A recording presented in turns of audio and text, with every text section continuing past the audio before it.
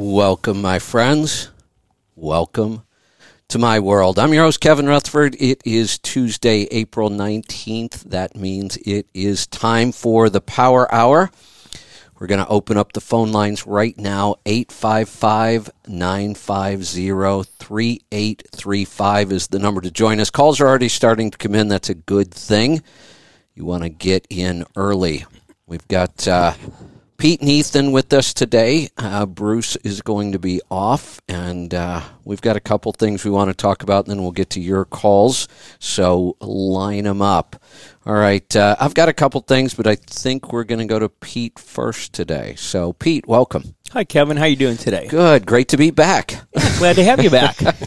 Enjoying this. I left for the weekend, and here I am again, but I love doing the show like this. This is great. I do, too. And we... if you're listening, we are also live streaming the show on the Pittsburgh Power Facebook page. I think we've got full audio this time. I know we tried this last week and we kind of threw it together at the last minute. We couldn't get caller audio in. But we've been in the studio since early this morning. I think we got it figured out. So come on over to the page at Pittsburgh Power. Is anybody going to be answering questions there? Do we know? Maybe Probably Bill. not. Bill Maybe might. Bill, yeah. Okay. So go on over there, jump in if you've got a question. Maybe we'll try to monitor questions there if we can, and we'll answer some if you put some in there, I think. So go ahead, Pete. What's new and exciting in your world? So I wanted to bring up deletes. We get a lot of phone calls, people wanting us to delete engines, which we won't do. Right. It's not a good idea. 2 more companies got caught doing deletes, one in Iowa, one in Missouri. Okay. They're admitted to doing it, right, and they'll be sentenced in June. Oh, for it. Boy.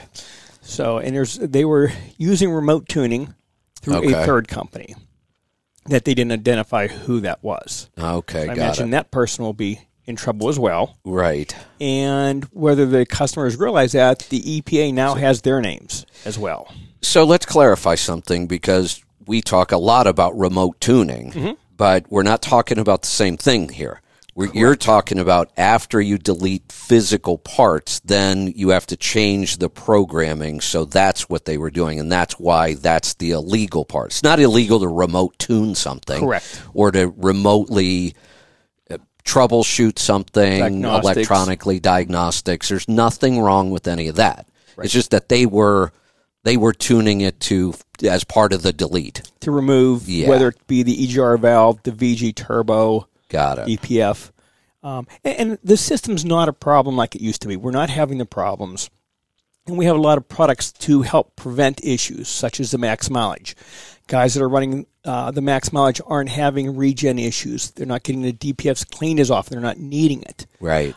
If the DPF needs cleaned, we have DPF Alternative now. It's a great system getting it cleaned. If guys are buying older trucks with mileage, we have the Diesel Force cleaning to clean all the soot out of the engine. So there's a lot of things to eliminate the need to be doing deletes. It just doesn't need to be done. You know, you look at the history of this, because we were talking about deletes over a decade ago. It's almost 15 years now. It's been that long. But it was only a year or two because we had no other idea how to keep those things running back then. And then we stopped. And if you look at the history, everything we've done to keep these things running is just getting rid of soot. Yes. Isn't that the whole thing? Was there anything else? I mean, in the beginning, remember, you used to take the whole system apart and clean it by hand. Physical cleaning by hand, and replace any sensors that might have been too gunked up. And then, the DPF came along, so we had to figure out how to clean those right. Then the Diesel Force cleaning. Now we know the catalyst cleans up the combustion. So really, it was just a matter of trying to keep these things clean, which we now know how to do. And they've come a long way with the components as well. It probably, they've come a long way. We're not seeing, we see VG turbos that, 700,000 miles, it's the same turbo. Yeah. You didn't see that in 04 and 05. Boy, remember all the turbos that were failing. Yep. That was a big deal. Mm-hmm. Yeah. So they've come a long way. So it just doesn't pay to do delete. You run the max mileage, do the Diesel Force cleaning, have DPF clean your DPF when it needs cleaned, and you're really going to eliminate a lot of problems. You know, the other thing, and we've talked about it a lot with the Volvo engine, but Detroit's heading this way now, and I think the others are. Speccing and driving these things right can make a difference, too. Mm-hmm. Keeping the heat in the engine, because it's heat that was designed to keep a lot of this stuff clean in there, and running it in the right RPM range as much as possible seems to help a lot. Yes. So now it's a matter of spec it right, drive it right, and that'll help your emissions live longer. Mm-hmm. They've come a long way. Yeah, really has. Have either one of you guys looked at the 2027 requirements? I have not yet. Yeah, so I did see that they, I think I'm saying this right, that company Acades Power, they make that opposed piston engine. So their claim is that right now, today, they could meet the 2027 requirements with no new after treatments. So they're going to use standard, after treatment SCR DPF that we have now, and they believe that their engine with the standard after treatment is going to meet the 2027. I saw yesterday, I think it was a 579? Forget which model, but I saw the engine in it, and they're going to be running one on the road. Isn't it quite a bit wider? It'd have to be, right? No, it's actually a lot shorter. Okay. It's just wild to look at it. I mean, it's got two crankshafts. There's one at the top and one at the top and side and side. Oh yeah, it's a vertical. So now it's only 3 cylinders long, but it's 6 pistons and 2 crankshafts, and the pistons have rings on the top and bottom. It's really a bizarre looking engine. I think they were claiming 400 and some horsepower and quite a bit of torque. It was, I think the torque was higher than you would normally see in a 400 horse. What kind of cubic inch did they say? Yeah, I don't remember what it was. I think it was a little smaller. If I remember right, I think it was smaller than normal. If you get the torque up, it doesn't matter. Right. But it's just so hard to get your head around how many things that changes when you've got 6 cylinders or 6 pistons, but only 3 cylinders technically. I guess Cummins makes a version of this already that's a 8-cylinder, and they use them in tanks, or they've got some sort of military application for it. So I thought that was interesting that, if this actually works, it's hard to go to a brand new engine technology like that because you have no idea what's going to happen when they get to 500,000 miles or whatever. But I'm not looking forward to going to a new emissions technology, because every time we've had one of those, we've had years of problems with them. Yeah, look, from the N14 to the ISX, the problems that occurred. Right.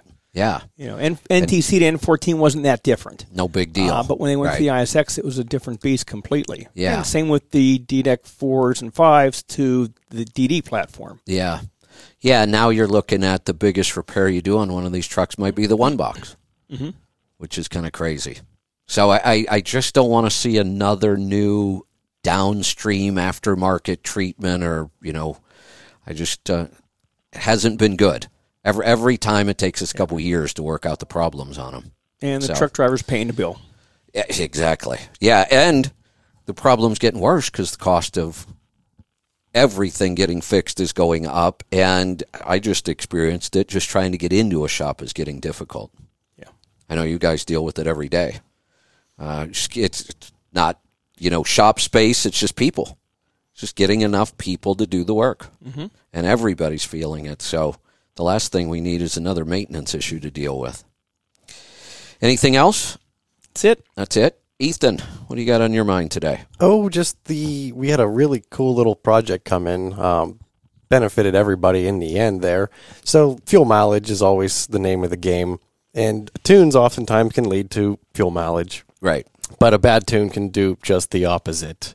And a lot of those, too, to touch on the deletes there, you get a bad one where somebody, messes with the timing, adds a whole bunch, and doesn't quite know what they're doing because they've never actually worked on the engines, and they're just a computer person. Right. And, you can cost yourself a lot more money in the end than fixing it right. Yeah, I'll bet. What was Was there something specific wrong with this one, or? Well, this was just a Cat Acert, everything on it, and it Okay. was only getting about 4.5 miles to the gallon. Oh, yeah, sounds familiar. Yeah, not Not uncommon. Yeah, no, the nice part is when the truck is here, we can put it on the dyno, Right. run it, and then actually get lifetime fuel mileage numbers at like 100, 150, 200 horsepower, which is about what we did. Right. And then we can make changes and then view what the new fuel mileage numbers are. Okay. And then run exactly the same test, same RPM, same horsepower, same torque, Got it. same duration,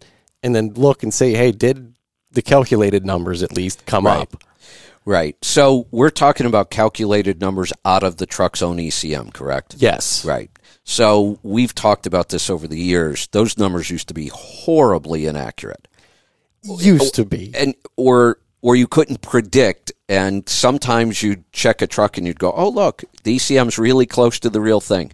Then the next truck would be 3 miles to the gallon off. I've seen some horrible numbers. Yeah, and they're hit or miss. Now, Right. a lot of times, too, if someone goes in there tuning and doesn't adjust for that, that's useless. Same thing.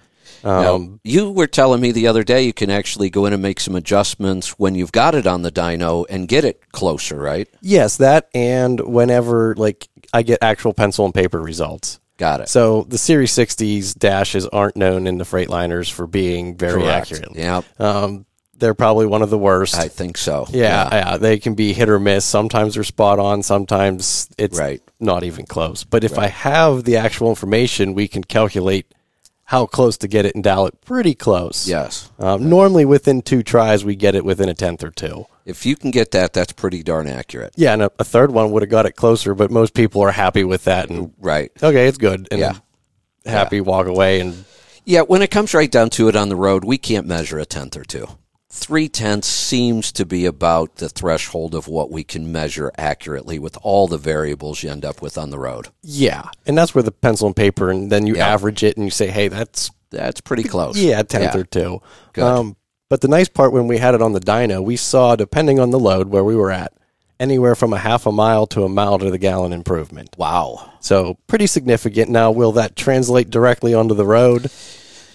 Some, but It's good information. we made the number bigger. Right. And that's the It's- goal, is to say, hey, we made it more efficient.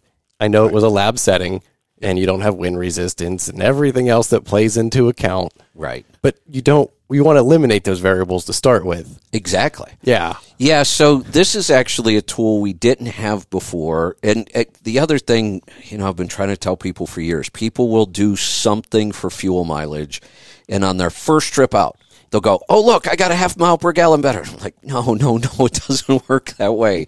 There's way too many variables. We would try to do 30-day averages. But that's difficult too, because you got to get a good 30-day average before you make the change, and then you got to get a good 30 days after with no other changes. Like something as simple as you blow a tire, put a new tire on. Well, you just change the rolling resistance on that tire. Yeah, and every little variable plays into it. And there's so many variables. And the weather is just, unpredictable. Yep. And so you got to really get a big average before you can say, hey, I'm this, I know it didn't work, or it did work. When I was able to do the best testing for fuel mileage was when I had 3 trucks on at FedEx all running the same route every day. Same route, same driver. It was Florida, Georgia, maybe South Carolina, so the weather didn't change nearly as much as other parts of the country.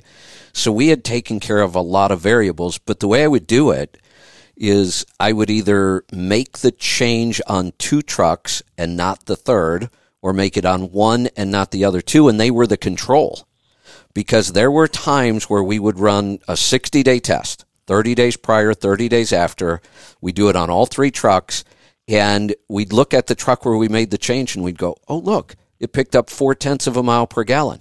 But we'd looked at the 2 control trucks, and we'd go, oh, look, they picked up 0.3 of a mile per gallon. Where did that come from? Yeah, and then 1/10 isn't enough at that point to say it did something or not. Right. So at that point, we would call that a null test. Now we didn't prove anything worked on this one. Yeah, you'll just have to do it again and see if you get a different result, or if you get the same result, then no, it didn't make a difference. Yeah. So when you get one guy with one truck who runs all over the place, not the same route all the time. The weather changes all the time. The freight, our trailers were always the same. Sometimes these guys that pull different trailers, that could have a huge impact on your fuel economy. Oh, We've tested trailers that could improve fuel economy by 1 full mile per gallon.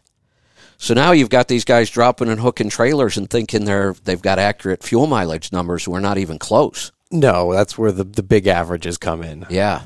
So the ability now, which we've never had before, of at least getting some numbers off the dyno, it's one more piece of information. And a dyno is a very useful tool. Yeah. I mean, every tool has its limitations.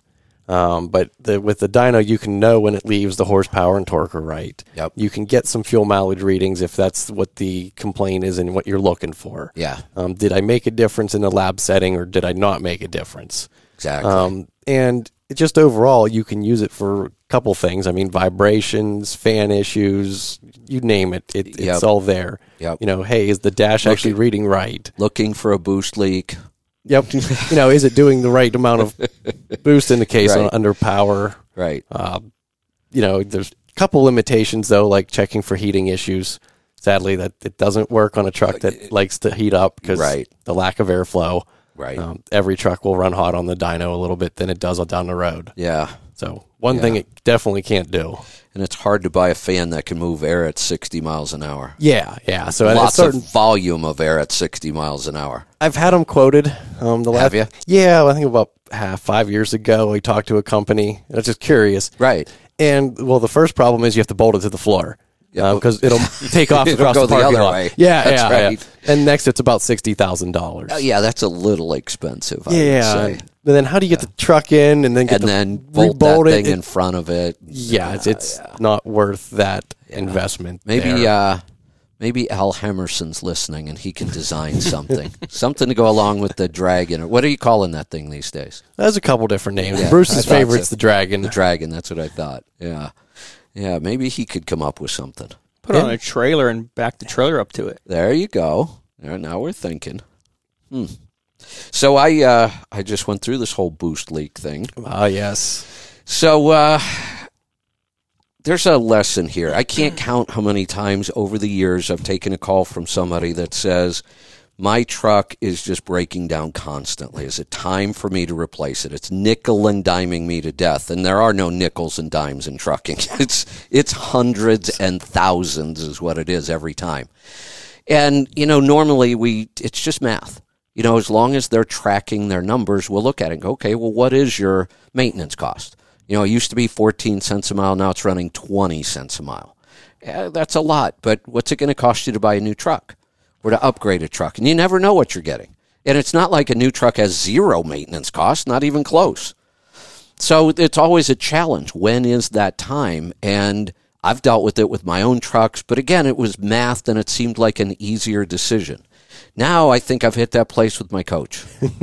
This year, this trip, it has just been nonstop. But I sat down yesterday, and I went over it all, and I thought, you know what? I really like this. They don't make them anymore. If I wanted to upgrade, it's several $100,000 more. I can repair a lot of things for that kind of money. The biggest challenge was finding some place to do it.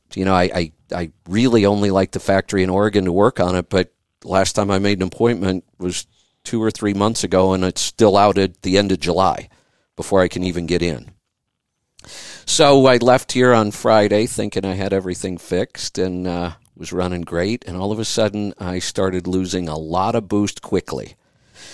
So I stopped on the side of the road, and it was Friday night. No parts were open, but I tore into it, found an exhaust clamp busted. I didn't think that could be the whole boost thing, though. So I got the clamp on Saturday, and sure enough, I was still only getting about 14 pounds of boost. So I was shocked that there had to be at least 10 shops in Somerset. First off, nobody really had anybody that could look at it. It was one of those things, we're really busy. If it's an emergency, we'll look and see if we can do something quick. And I said, well, the first thing we have to do is find the boost leak. I said, can you pressure test? Or I asked if they could smoke test, knowing that truck shops can't smoke test usually. And they looked at me like I had 3 heads. Like they didn't even understand how to pressure test the system.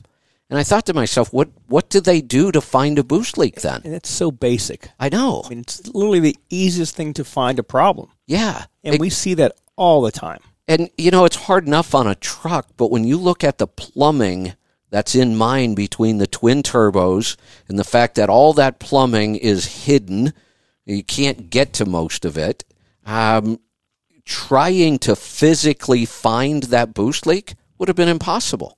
I mean, how would you even begin to start? And I actually had one mechanic tell me, it could just be a tiny little pinhole in one of the boots. Ooh. And I'm like, you got to be kidding me. I've lost 20-some pounds of boost. That's not a pinhole. We've got a big blowout somewhere.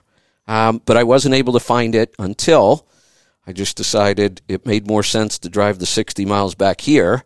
So I got back here yesterday morning, and 15 minutes later, we knew what it was. Blew out a Charger cooler. That's 15 years old. So I think I'm just at that point. It's time. I'm just going to start replacing things. I'm going to actually go through and start replacing things before they break. So I'm going to make a list, and it's nice that I can do it here myself. So now you did good for the air-to-air. I mean, we see air-to-airs that don't go that long. Yeah, exactly. Did very well. Yeah, to have it on there for 15 years, and and it may have been leaking a little bit before, and we didn't even notice it. Who knows? We didn't test it last time because without tearing the bedroom apart, it was almost impossible to find a place to test. Yeah, we had to come up with a really unique way last time. Yeah, we kind of did it differently than the normal. We did it on the intake piping. Yeah, and it took a while. Yeah. So and you couldn't get the pressure up the same. Right. Because you're not clamped directly to the turbo. The other pipes are meant to be under vacuum. Right. And you can't go over tightening because they're all aluminum. Yep. And they're not very thick. So, yeah, you don't want to break apart on that because you'll be waiting for that for a while. Now I've got the tearing the bedroom apart down to a science. I know where to put the mattress. I know where to put the doors to get them out of the way. I can get into the engine in about 15 minutes now. It's not that big of a deal. So, and once we got in there, we were able to smoke test it in a matter of a couple minutes and found the leak. Now the challenge was the only Charger cooler in the country was in Oregon. Ironically. Yeah, it's where I should be, but I'm not. So we had to put a Charger cooler on an airplane to get it here. That's not cheap. But the Charger cooler shocked me, $3,600 for a Charger cooler. What was the average? Aren't they like $1,300 or $1,400? Yeah. That's what I thought. Yours is double the size of one in a truck. It's wider, it's longer. It's a big unit. Do you think it's so big because it's on the side? Partially, and the engine that's in there. So the ACERT makes hot intake air temps because of the twin turbos. You're compressing it twice. Yeah. So in order to cool it, and it's on the side, so you don't get a lot of airflow over there. That's why it's so big. Yes, and the combination of the two factors together. Yeah. Bigger is better in this case. Yeah, and it's so big, and it's one unit with the radiator, the Charger cooler, and the AC condenser, and the whole thing has to come out through the bottom. So we got to figure out how to get the coach up high enough to get all of that out through the bottom. Plus, you have to disconnect all that stuff. It would be so much easier if I could just take the Charger cooler out. Now I have to take off AC lines, coolant lines, all of that stuff. So that's going to be my week. After hours, I just pull it into the garage and start working on it. So, all right, anything else? What was there something else you were supposed to explain? No, I think that's it. That was it? I think so. Okay. All right. So we're going to go to some calls then. Let's get started in Michigan. Tom, welcome to the program. Hey, Kevin. How you doing? Good. What's on your mind today? Oh, I seen you down at the Louisville Truck Show. We had a booth set up, kitty corner across from Bruce's.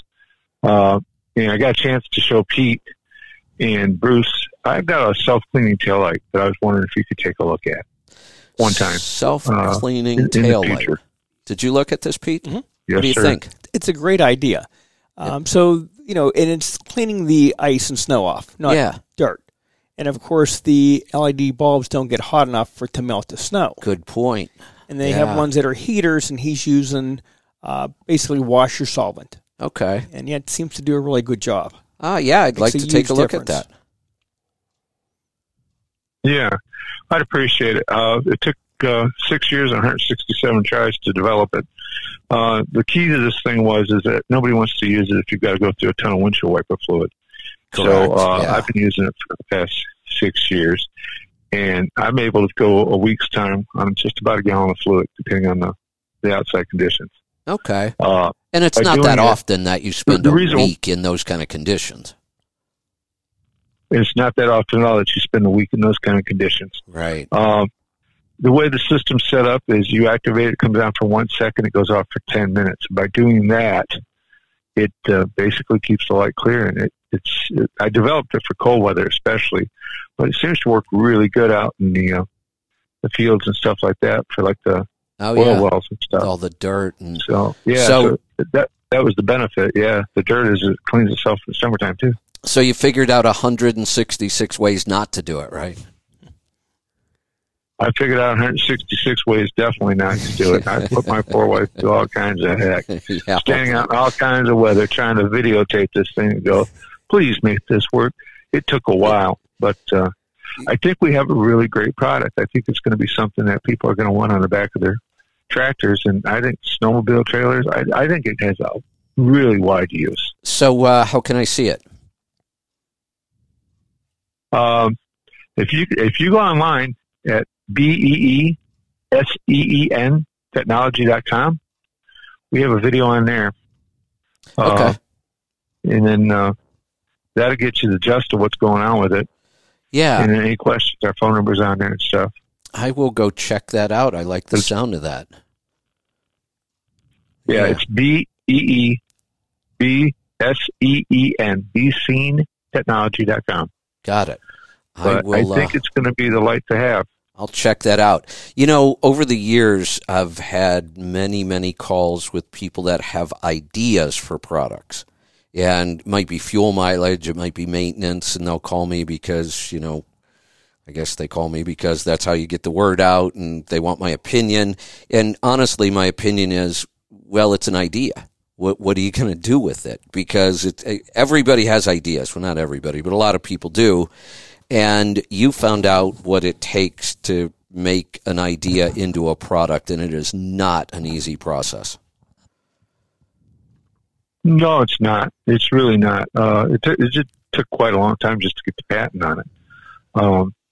But I believe it was worth patenting it. Maybe. And sometimes you just got to pursue your vision, you know? Yeah. You know, I actually have a different opinion about patents because they're so expensive and hard to get. And I've watched several patents do absolutely nothing. One of my favorite products in the industry, the True Balance, the centering sleeves. They got a patent on it, Yep. and one of the big major tire companies just absolutely ripped off their product. Didn't even attempt to change anything on it. Just totally copied the product. They had massive distribution, so they were able to get their product out into all the tire stores a whole lot faster. And the company went through years of fighting them. And you know what the end result was? This made me insane. The problem with this stuff, it goes to court, and those judges don't know what they're looking at. They understand the law. They don't understand products and technical details. So the judges just kept pushing it up to the next court. They had to keep paying attorney fees every time. And then ultimately, the court sent it back to the patent office. And the patent office said, oh, we should have never issued the original patent. And they had no protection. No protection after all of that. So my take on patents anymore is you should just hope that you design a product so good that somebody tries to copy it. Because then you probably got a product you can still sell and let somebody copy you and you know, deal with it, because the courts are a mess on this stuff. We had one gentleman in Canada that said he was sending his engineer down just to knock us off. And to be honest with you, he showed up. So, I mean, I told him, I said, take a look at it. I think we have a great, it's really sound the way it is. But, yeah, I'm like you. Good. Just because you have a patent doesn't really mean anything. No, you just got to get it out there and market it and hope that it's good enough that somebody wants to copy it. That's it. That's well, exactly it. I will, I'll go check this out, and I may be in touch. I appreciate it. Thanks for everything you guys are doing over there. You're welcome. Especially, I want to shout out to those guys at Pittsburgh Power. They've helped me out a lot. Excellent. Thanks, guys. Excellent. Welcome. All right, thanks for the call. Let's head off to Washington this time. Brent, welcome to the program. Hello. What's on your mind today? I had an oil sample. I'm a brand new owner operator. It's a brand new truck. I have about 40,000 miles on it. I listen to you guys. I try to follow your advice. For example, I've been using the catalyst from day one. I replaced the torsional damper, and when I asked the shop to do that, they're like, "Why?" And I said, "Because they go bad." And they're like, I don't know. They looked at me like I was crazy. Anyways, to make a long story short, I have an oil sample. Everything kind of looks good, except for I forgot to add the section where it says makeup oil. I just didn't see it or something. My paper was folded in half, and I didn't even know that existed. Okay. But I'm using about a gallon of oil every week, which is about 2,300 miles a week. Oh, and it's been like that day one. That is not a good sign. So I'm a little confused. When did you buy this truck? What month and year? October of last year. So October of 21. Yes. So then all three of these oil samples are yours, correct? You pulled all three of these on this truck. Yes, and there's a fourth one, but the lab lost it. So well, part of the issue. So you're running less than 3,000 miles a week, right? Yes. So by the time we get to 25,000 miles for a sample, you've already put in 8 gallons of oil. Yeah, I've been changing around like 10, 11,000 miles. Why? I just don't know yet. Well, stop that. Stop that. You're changing it every 25,000 miles without changing it because you're putting in so much makeup oil. Well, the first 2 times my base was flagged at critical levels, I think. So, well, I'm looking at it. It wasn't that critical. I know they showed us a 3, but and base is easy to fix. Hot Shot Secret makes a product you can add base. But we have I used Hey, Brent, let's not even bother looking at this oil sample. You have a much bigger problem. That engine needs rebuilt. Oh, okay. You're at the point where we would tell you to schedule it now. How many miles are on it? This is the bad thing. It's only got 526,000 miles. It's this is an ISX 15. What year? It's a 2015 CM 2350. Yeah, let's just make sure to check the basics, because remember, there's 2 other places to check. Make sure the air compressor isn't your issue, and also make sure the turbo isn't actually eating the oil there. There's Cummins procedures for that one. Valve guides even.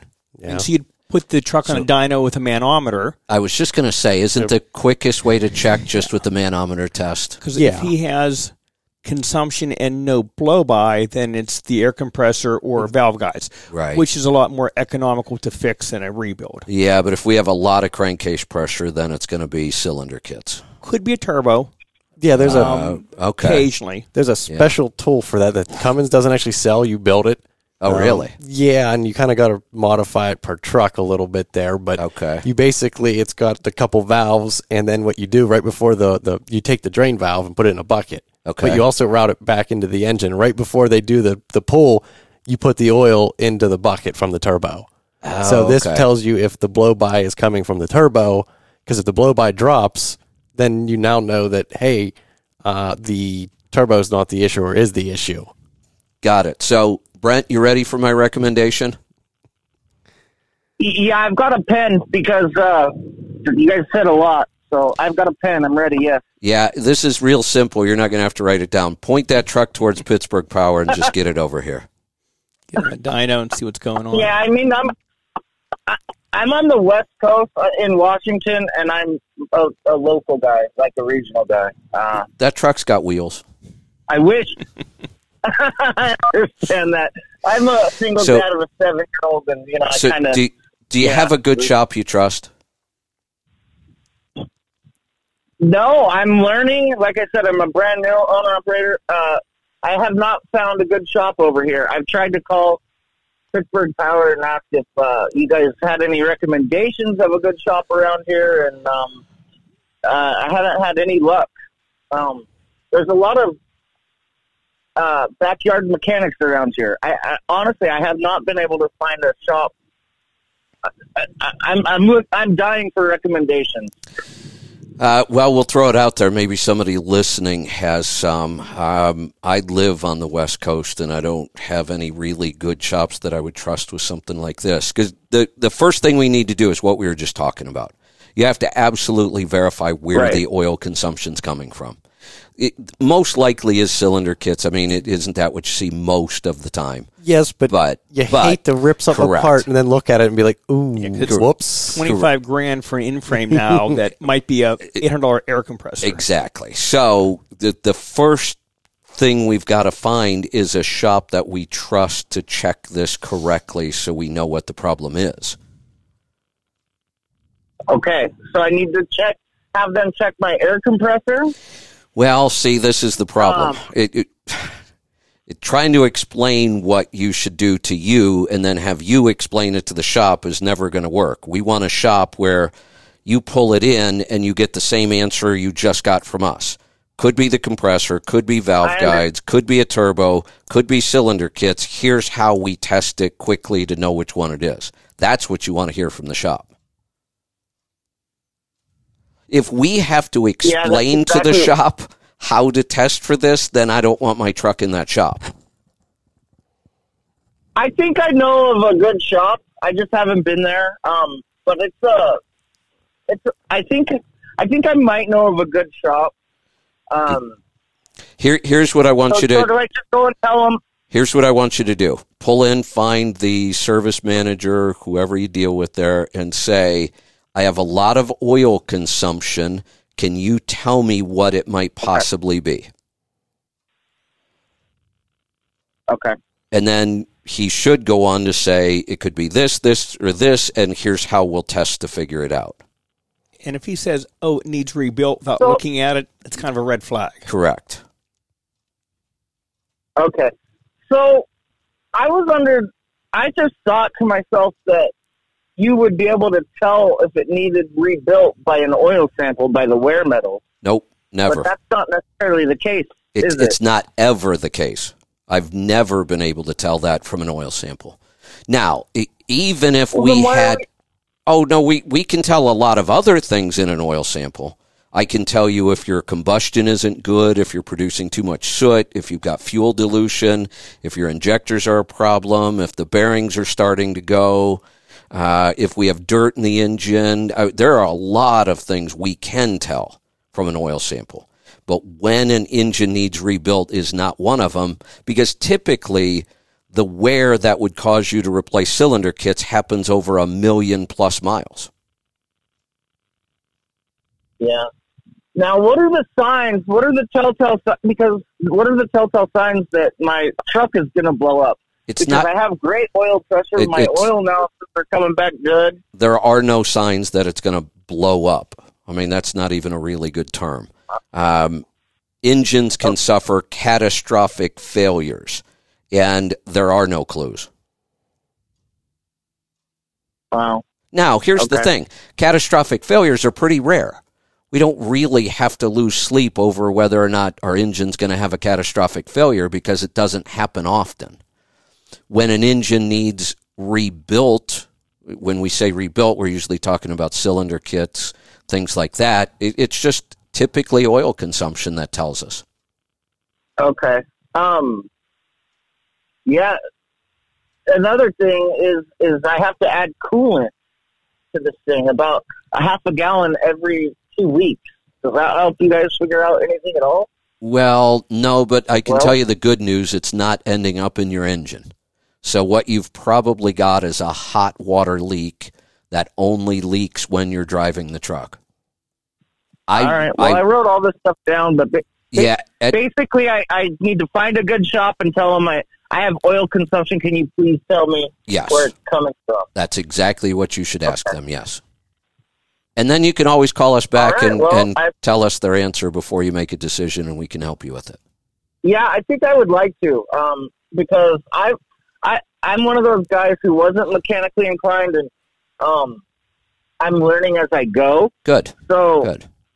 I know you guys know what you're talking about. Yeah, and so I trust your guys' opinion more than some shop I don't really know. You know, we like to do the Power Hour because we get 3 or 4 brains in here, and these guys work on them every day, and I don't anymore. But for this question, if you get it to a shop tomorrow or Thursday or whatever day, you can call me any day. I mean, this is not a complicated issue. All right, sounds good. I appreciate your time. All right. Thank you for everything all you guys do. I appreciate it. You're welcome. Thanks for the call. Good luck with that. Hope we can find a good shop. That is getting harder and harder to do these days. It is, and one thing we should talk about real fast is Sure. the different terms people use for That's a good blown point. up engine, a wore out engine, Rebuild. yeah. I mean, Good again, point. we talked about In frame. throw it together. Right. A lot of those terms are loose, and they are used by the individual in ways that can be misinterpreted. Right. You know, when an engine's blown up, I've heard that where it's just consuming oil. It's like it's not blown up. It's more worn out. It's past its useful life. Right. Now, if you can see your connecting rod, that's blown up. That might be blown up. That's probably when we could use that term. A hole through a piston or Right. something where it's catastrophically failed is typically where I'm going to go with the word blown up means is something did come apart. And in my experience, there are almost never clues for catastrophic failures. If you get a clue, by the time you shut it off, it's already too late. done. Yeah. Which I knew there was something I wanted to talk about earlier when you talked about all the crazy deletes and that kind of thing. We've seen quite a few times where they turn off all the safety stops, the babysitters, so that you get low oil pressure and the thing keeps running when it shouldn't. Well, not only that is sometimes too, I've seen it where if somebody goes in and advances the timing, because lots of timing will make great power and great fuel mileage for a very short amount of time, where it actually overcame the oil pressure in the bearing and would beat the bearing out of the rod. Oof. So it's like, ooh, what's that noise? And this is one of the few times where you hear something and then, you shut it off. It's like, oh, yeah, that's a noise of death in a couple seconds here. You're surprised it didn't come apart. Yeah. So you just got to be careful there because, a good tune can help you and then a bad tune will end up with a destroyed engine. And the problem with that is when trucks were completely mechanical and somebody did something, you could see it. You can physically see what's been changed. With that ECM, you can't see anything, and they can change an awful lot of stuff in there. And they can hide things too. Yeah. So, you might have a diagnostic laptop hooked up, but you can manipulate numbers to say, hey, it's fine, but it's not. It's not. Yeah, that's kind of scary. So this is where you really want to trust the people that are tuning or getting into your ECM. Yeah, and then having the right tools again. Some person that sits in front of his desk all day and never even seen a truck engine. Oh, I know what I'm doing. It's like, ooh, maybe. You're right. You know what you're doing in the electronics. Do you know all the effects that's going to have on that engine? The mechanical effects it's going to have. Yes. I mean, on paper it might work. Or, hey, that's a great idea. Yeah, well, of course it got better fuel mileage. But, the head's going to crack every 10,000 miles. And those aren't cheap. Not good. Let's, boy, the calls are flying in now. Let's go to Missouri. Rod, welcome to the program. Hold on one second. There we go. Got to press the right buttons. Rod, are you with us? No worries. I am. How are you doing? Good. What can we help you with today? Question on my Volvo. Since day one, I've always ran high oxidation levels. And seeing if you have any thoughts. I never really got concerned about it because I dumped the oil every 45,000 miles until I finally put the OPS on. I went up and had Jim put it on for me last month or a couple months ago. Good. But I've always been a level 4 on my oxidation. And do you have any thoughts as to what would cause that? Yeah, the most likely cause is something's getting that oil hot. Hot spots in the engine somewhere. Pete, I know Air you mentioned compressor. Sometimes running too much can do that. Have you noticed your compressor running a lot? No, I did have to replace my compressor 2 weeks ago at 530,000 miles. Well, maybe the next sample, you may not have that oxidation. And possibly. I was just mainly checking now, like 6, and now I've got the OPS on, so I'm not planning on draining the oil anymore. Why'd you have to replace the compressor? It just quit working, quit putting out air. Literally pulled into the parking lot, went in, grabbed a shower, came outside, fired the truck back up, and it didn't build any air. Huh, that's unusual. From what the mechanic told me in Fargo is on the Volvo, I don't know if it's all new compressors, but on the Volvo compressors, there's a oil-actuated clutch inside there, and he says that clutch can just get weak over time, and it won't allow it to engage and keep pumping air.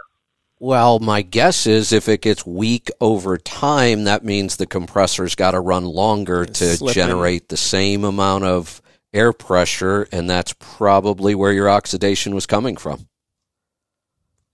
Well, possibly, but like I said, this has been, because I did 45,000 mile oil changes on it, because that's what Volvo recommended, and I've sampled every oil change I've done on this truck since new, and it's since day one. Like I said, it's always been severe level 4.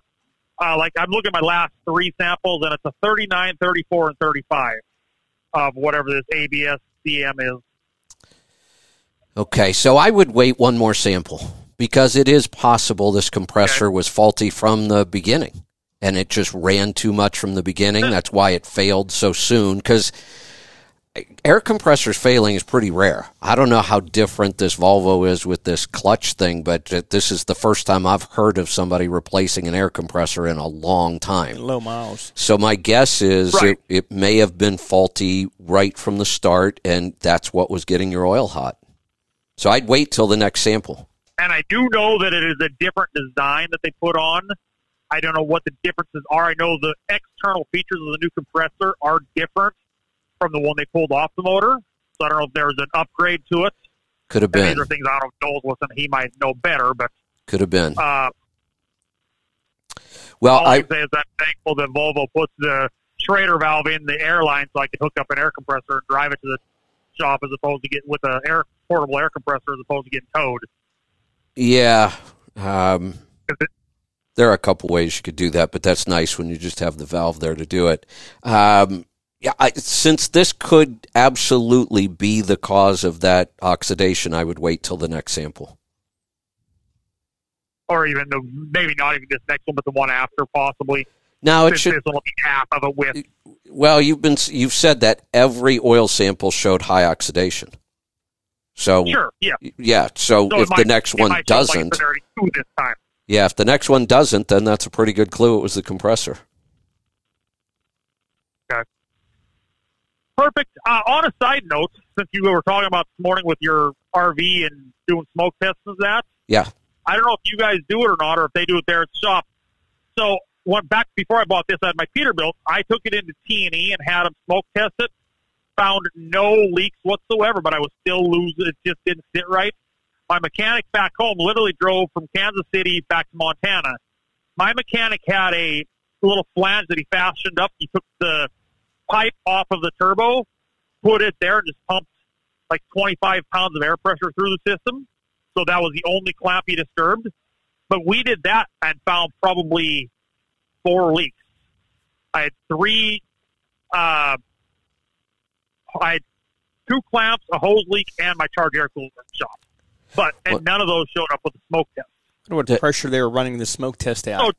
Maybe it was just low pressure. Yeah, the reason the smoke tends to work better is because you could lose pressure internally on the engine.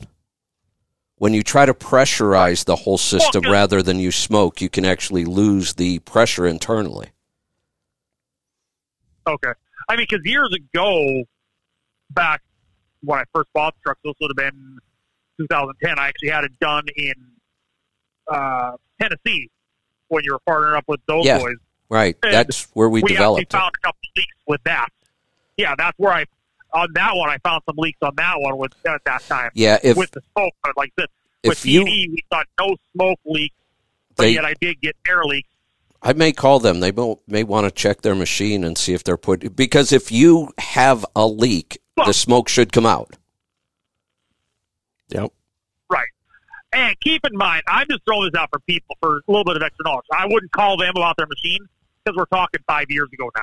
Oh. It just something that popped into my head. You're talking about. Oh, got it. So okay. I'm not trying to blame them now. I'm just trying to give people another option that they could look at as opposed to just smoke. Yeah. Well, I mean, we will pressure test the charger cooler itself and maybe a couple other parts, but if you try to test the whole system with pressure, it's not very accurate because you are going to lose pressure. So how do you determine where you're losing the pressure? You're going to lose. Well, you got constant pressure going. We hooked an air line up to it with a pressure valve that it would not let over 20 or 25 pounds of air go through the system. And yes, we were losing pressure up through like it was coming up out of the exhaust. But we were able to go around with the soapy water depth spray. Okay. Feel, listen for cooler, got it. All of the boots, all of that. Right. So yeah, and I guess if a lot of truck shops just don't have smoke machines because there's no other use for one on a truck, so that wouldn't be a bad way to do it if they don't have a machine. Yeah. Right. All right. Sounds good. Thanks for the call. We are going to continue on today. We're coming up on the top of the hour, but we've got calls on hold, so we're going to keep going with them. We'll keep going today till we run out of calls. Let's go next to Texas. David, welcome to the program. Yes. Got a question for Ethan. All right. Go for it. Got an 07 Freightliner Columbia, 60 series Detroit, 13-speed auto shift, big sleeper straight truck. I'm having occasionally my dash lights go out. Engine's running fine, everything's working fine. Just all of a sudden the dash lights, the gauges go out, and then in a minute they'll come back on. Sometimes everything goes off like you turn the switch off and you get the beeping and everything of the startup, and sometimes they just go and come. I thought I had pinned it down to this past week when I pulled out of a truck stop in a valley going uphill, and it did it several times. And when I came back through there, it's uphill both directions. It did the same thing going out after spending the night there. But then yesterday, I'm sitting in line at the truck wash on the surface, and it did it a couple of times. So that going up a steep angle kind of blew out of the water. I don't know where to go. So there's two possibilities on this one. The first would be that it's losing the key switch power, and that's causing it to recycle. The harder part about testing that is you need it to happen, and you need to be watching the voltage on the right wire at the right time. And if it stays hot, then all of a sudden you know that, hey, it's in the dash itself. But more likely it could be a crack in the circuit board that's causing this issue, or a bad pin that's directly soldered to it. I'm wondering if I need to pull the ECM off and send it to you. Well, I don't think it's the ECM because the truck's not shutting down. I think it's the dash itself. Oh, okay. So, your key switch power is what tells it to turn on, and then it starts to listen to the ECM and everything else where it pulls the data from. And then it makes the gauge move where it wants. Being that it's an 07 Columbia, it's probably time to replace the whole dash anyway. Yeah, sadly with it bouncing around, it might have cracked a solder joint, and in that case, you're almost never going to find it. Okay, that's why it's only the dash itself, because everything else is doing just fine. Yeah, it just happens on the rare occasion. Yeah, and if it's not okay, well, sometimes they come back immediately, like you've turned on the switch, and sometimes they ease on one gauge at a time. Yeah, one gauge at a time. So I have a quick fix. Just daisy chain 3 scan gauges in there, and you'll have 12 gauges up in front of you. I'd fix it. Well, it's not overly concerning me because it's running fine and everything. It's just the That's fact right. that I'd like to know what it is and fix Yeah. it. Yeah, it really makes me think that there's something up with the dash itself. Now, sadly, those parts are hard to find and probably expensive. At least the ones that I've priced lately have gone up and up. Some of them aren't even available, so you got to find them in a junkyard and hope you get one that's better than the one you had. I think I spent almost $6,000 on interior parts on a day cab. Yeah, And they all needed replaced. And you got to go deep down into that dash because it's all the supports behind it that break. mm-hmm. So you've got to get deep into it. But I spent $5,000 or $6,000 in about a week's worth of work to get it all replaced. Yeah, and if it's an intermittent problem, Yeah. one thing you could do is lean the dash forward and wiggle the wires behind it. Not violently or anything. Just move a few things around where it plugs into the dash and see if you can recreate the result when you're not moving. Well, I was thinking it was a loose connection behind the dash until I noticed it. I always did it going up a steep hill until yesterday. Well, yeah. So if you don't think ECM's a problem, I'm not overly worried about it then. No, there's As long as no. If the truck's not shutting off, it's not the ECM in that case. Okay, good. I was thinking maybe it might have got water in it, and that steep incline put the water in the proper place to short something. No, the Okay, common thank you. common issue on those ones is a bolt falls behind the ECM, and then the truck will do funny things. But that's engine related. Shut it off, not run right, things along that line. Okay, appreciate the information. You're welcome. Thanks for the call. Let's head off to Kentucky this time. Philip, welcome to the program. Well, good morning, guys. How you doing? Doing good. What's on your mind? You're probably gonna laugh at my problem. I can't get over 8.5 miles of a gallon with my truck, and it's really boggling my mind. Well, given certain circumstances, the truck, the engine, the type of freight you haul, how fast you drive, there could be lots of reasons why you're not getting more than 8.5. Well, I haven't done any mods. Well, I shouldn't say that. I had JR tune the truck about a year ago. I put an air dam on top. And my biggest savings on fuel was the cheapest thing I bought, and that was a turbo boost gauge. So when you say an air dam on if top, nothing else comes out of this call, go ahead. what kind of an air dam? It was a mid-roof, just a mid-roof sleeper. So I put the factory Oh, okay. cap. So just a factory fairing. Trailer. Yeah, I just wanted to make Yeah. sure it wasn't some sort of aftermarket wing or something like that, because those things can actually make things worse. So given the fact that No, but you haven't done much, 8.5 is a pretty darn good number. yeah, no, absolutely. And now it's like really upsetting me that I can't do better. I think well, I'm wait a topped minute. out in what I can Wait, do. when you say you can't, but you haven't done any modifications, what have you done that you would Right, expect to right. get better? Right, I'm pretty much topped out, I think, What? for what I have. Why? You haven't. You just admitted you haven't made any modifications except a tune and an aerodynamic fairing. And a boost gauge. And I'm 100% agreeing with you. Okay, What I well- have right now, so now I need to look at what, like an intake or an exhaust manifold. yeah. Or, So your question really stuff like is that. your question is, what can I do now? yes. Got it. That makes more sense than I can't. I thought you were trying things and nothing was working. Well, nothing's working with what I have right now, so now I have to expand. I've got to start adding stuff.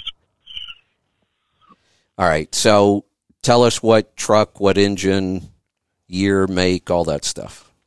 Transmission, gearing. 2015.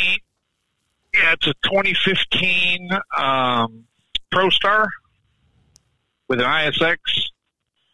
JR tuned it to 600 or so. I like him. He gets a little aggressive with his tunes. Super singles. It's I got a tag axle. Transmission? 10 over. Rear ends? 250. 250. So you're not using 10th at all? Awesome. Not really. I mean, I can, but no, not really. It lugs it down too far if I use 10th. Yeah, well, I was going to say a 10th gear with an overdrive and two. Now, I'm sure it's a double over, a 0.73 final ratio. So 10th gear, I'm cruising along at right at 1,000 RPMs. There's another term somebody questioned the other day, and I was they were correct. I don't know how we should say this. To me, I don't care how many overdrive gears there are. I'm just looking at the final ratio, and if the final ratio is in the 7s, I usually call that a double overdrive.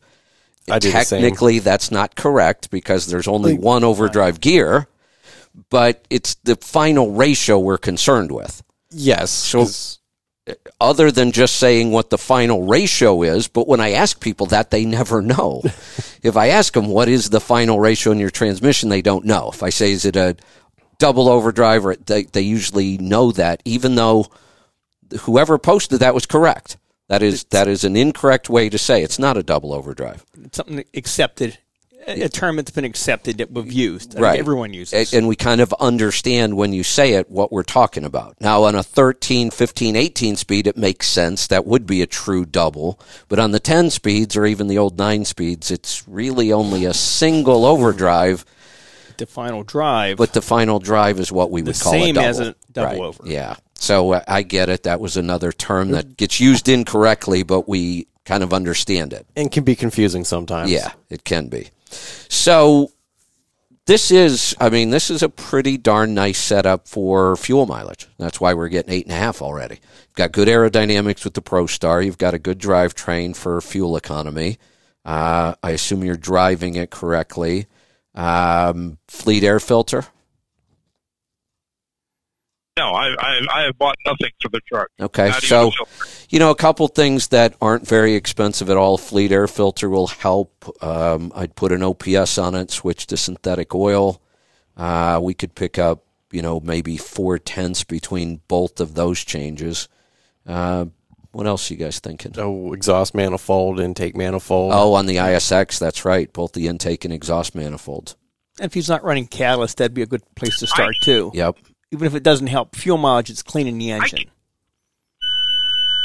I can afford to dump some money in this truck. Now's the time. 3 years ago for 17. I bought this truck 3 years ago for $17,500 from a dealer with 364,000 miles on it. Wow, you could probably sell that thing for $60,000 these days. Yeah. I've been looking at the prices and laughing my butt off. Seriously, we talked about this the other day. You could probably sell that truck for enough profit that you could take 6 months off and just wait till the prices come down and go buy something else. Yeah, it's such a crazy time. Yeah. I know. And to top that off, I'm running a dedicated route at over $7 a mile. Holy cow! All right, so now is the time to take. I have literally done. Yes, I have done nothing but make money with this truck. It's insane. The best thing that ever happened to trucking is COVID. Well, sorry, but it's been a couple of good years. So, but I think the party's over. So now it's time to take those profits and invest in fuel economy, because I don't see fuel prices coming down anytime soon, if ever. I mean, certainly not unless the political climate changes in this country. So, the kind of investments in fuel economy now pay back quickly. The crazy part about the freight rates, they just signed a contract with us last year for the same exact price. Good. Or they just signed it last month. Yeah, for the excellent. same price for next year. Excellent. It's freaking crazy. Yep. Take your money then and invest in fuel economy. So I'd probably just schedule all those things. Intake, exhaust manifold, fleet air filter, OPS, switch to synthetic. That's all I'm coming up with right now. Yeah, that's what I'm thinking. I'm thinking about dumping $5-6 grand into it and see where we go. I would predict this would be a great test on the dyno. I would predict a full mile per gallon. Yeah, we did everything on those 4 changes. So roughly, what would it cost? So fleet air filters $400, yeah, or $300, $3.25. Yeah. Manifold $1,650. The intake's $1,150. 31. So we're under 4,000. We're probably so 5,000 will certainly get it done, and a mile per gallon increase today that would pay itself back in 6 months. Yeah, except I bought another truck, and I know when I put somebody in this one, they're going to get 6. It's going to really piss me off. What truck did you buy? I bought a 97 International 9800 cab over with your favorite engine. The 11 liter. M11. Oh, the M11.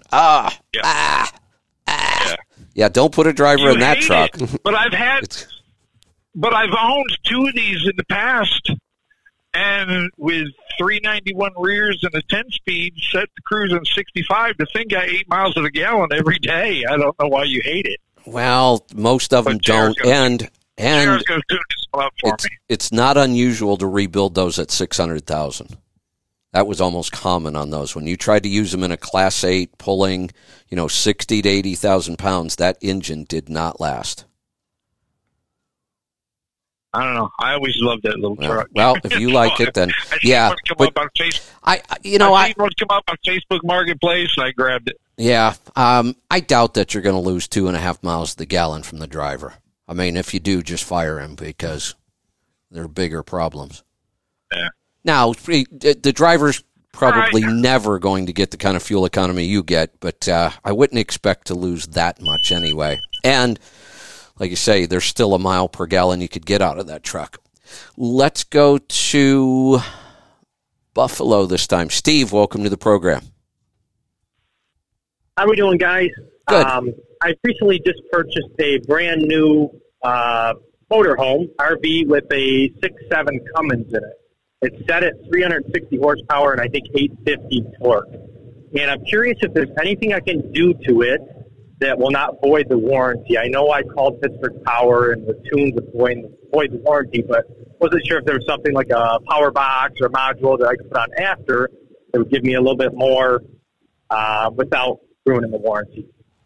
No, not to my knowledge there, because technically even if there was another device you'd plug in, if they figured it out, it would be the same thing, where, everybody looks to get out of warranties anyway, and they'll look, even if it's stock, everyone tries to get out of it for whatever reason.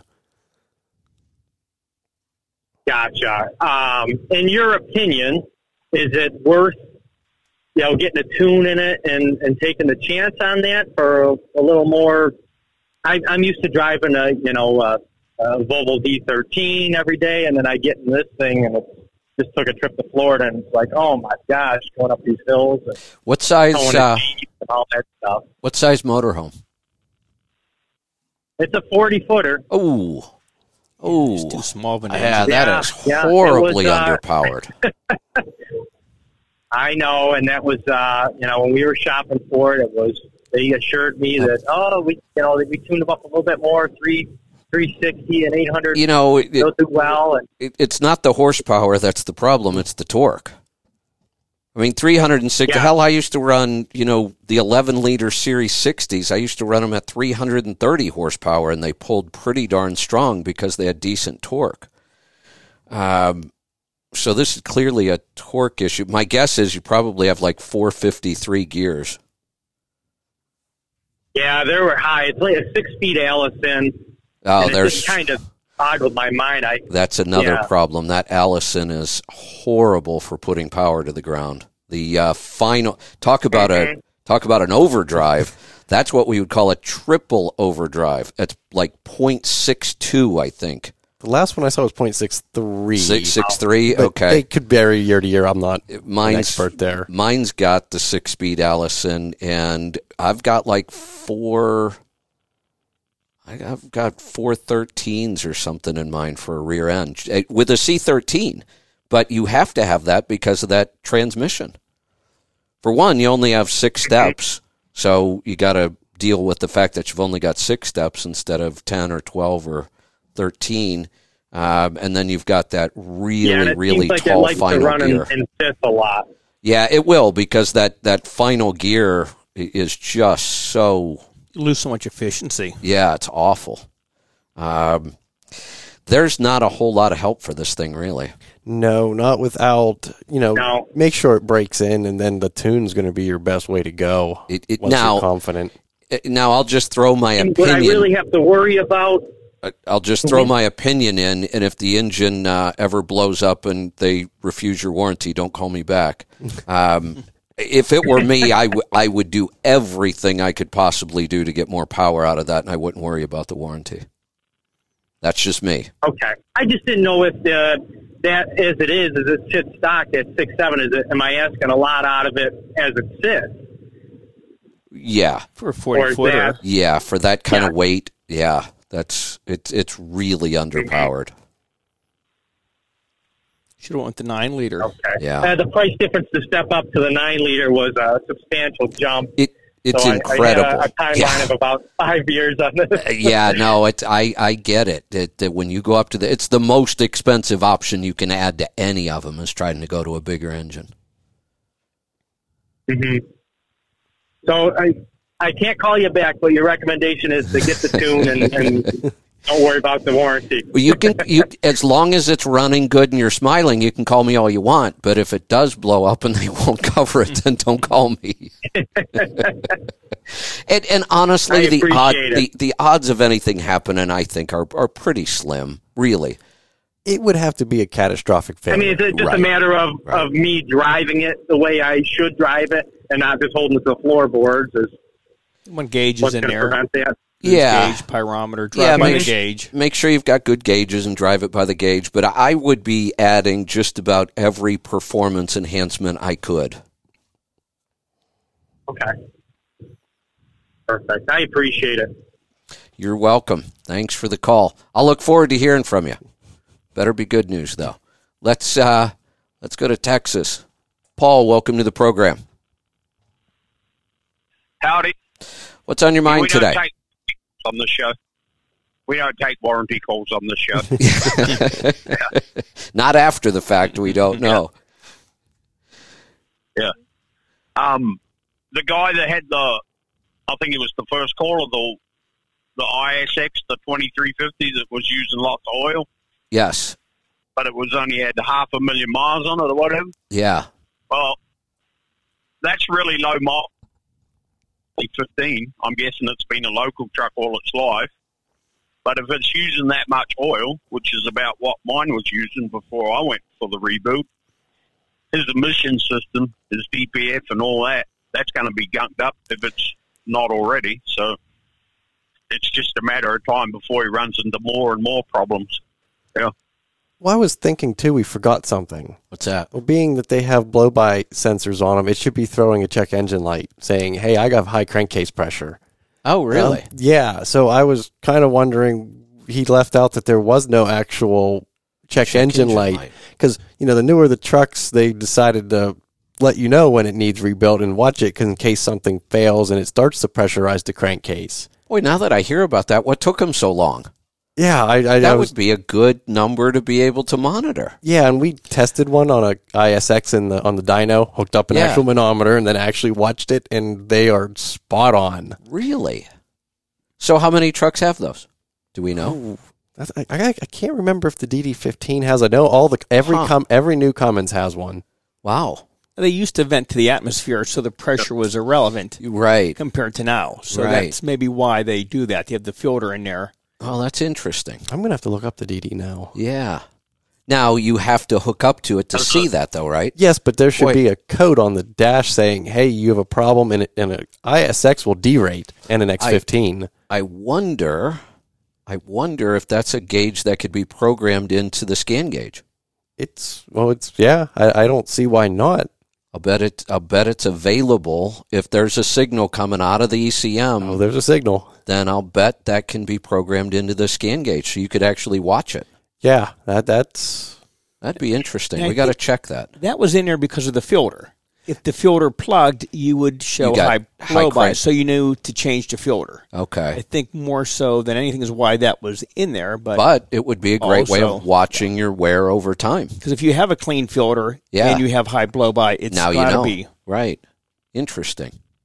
Huh.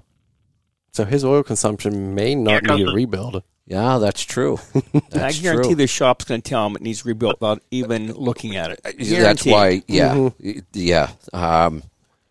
But the idea, if it is oil consumption, we are fouling the emissions.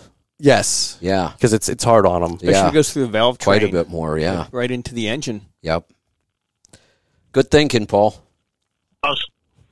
The 2350, that was the one that did the carbon packing around the rings and wears them out. So Yeah, could be. the Could be, especially- the joys of the race motor. Local truck. Could do it. Yeah. Yeah, there you go. Just one other thing before I go. I changed my starter motor last week or the week before. 1,060,000 miles, and when I hear the new one, yes, my old one was wore out. So Huh. We don't replace a lot of starters anymore. I well, 1,060,000. I turn my truck off a lot, so God yeah. knows how many times I cranked it over, but multiple times every day. So Interesting. I I wasn't too annoyed with the service life of it. So yeah. have any of the trucks put in any kind of a start-stop feature like a lot of the cars have today? Not that I know of, I but wonder if that's coming for 2027. Because I think that's why they did it on the autos. It was strictly to get some emissions down. yeah, and that's a whole way of how the manufacturers have to meet so many vehicles, have Right. to be it, and yeah, it gets complicated after that. But yeah, that might be Yeah. a possibility. Yeah, I often wondered when you've got that start-stop feature turned on and you're running around town, that thing starts an awful... I thought, how long is my starter going to last like this? Well, that's why they're so expensive. Yeah. So Eric and his Ford had to replace, was it the alternator or starter? It was ungodly expensive. That went Because bad it's got because that of that feature. auto It's stop-start feature. It's a heavy-duty alternator and starter, even though he shut his off, Right. but you're paying for the part. It was crazy money. Yeah, I didn't even think Crazy about expensive. that. It's got to be a bigger alternator, and the starter would have to be different. Now, luckily on mine, I just turned it off because it's an annoying feature. Yeah, that would be, Yeah. boring for sure. Huh. But I wonder if that's coming on trucks for 2027 emissions. Yeah, possibly. I wonder if we'll see that. Anything else, Paul? No, that's it. All right. See ya. Let's, we've got one more call unless something else comes in. We're going to go to New Jersey this time. Todd, welcome to the program. Hey, good morning, guys. Thank you very much.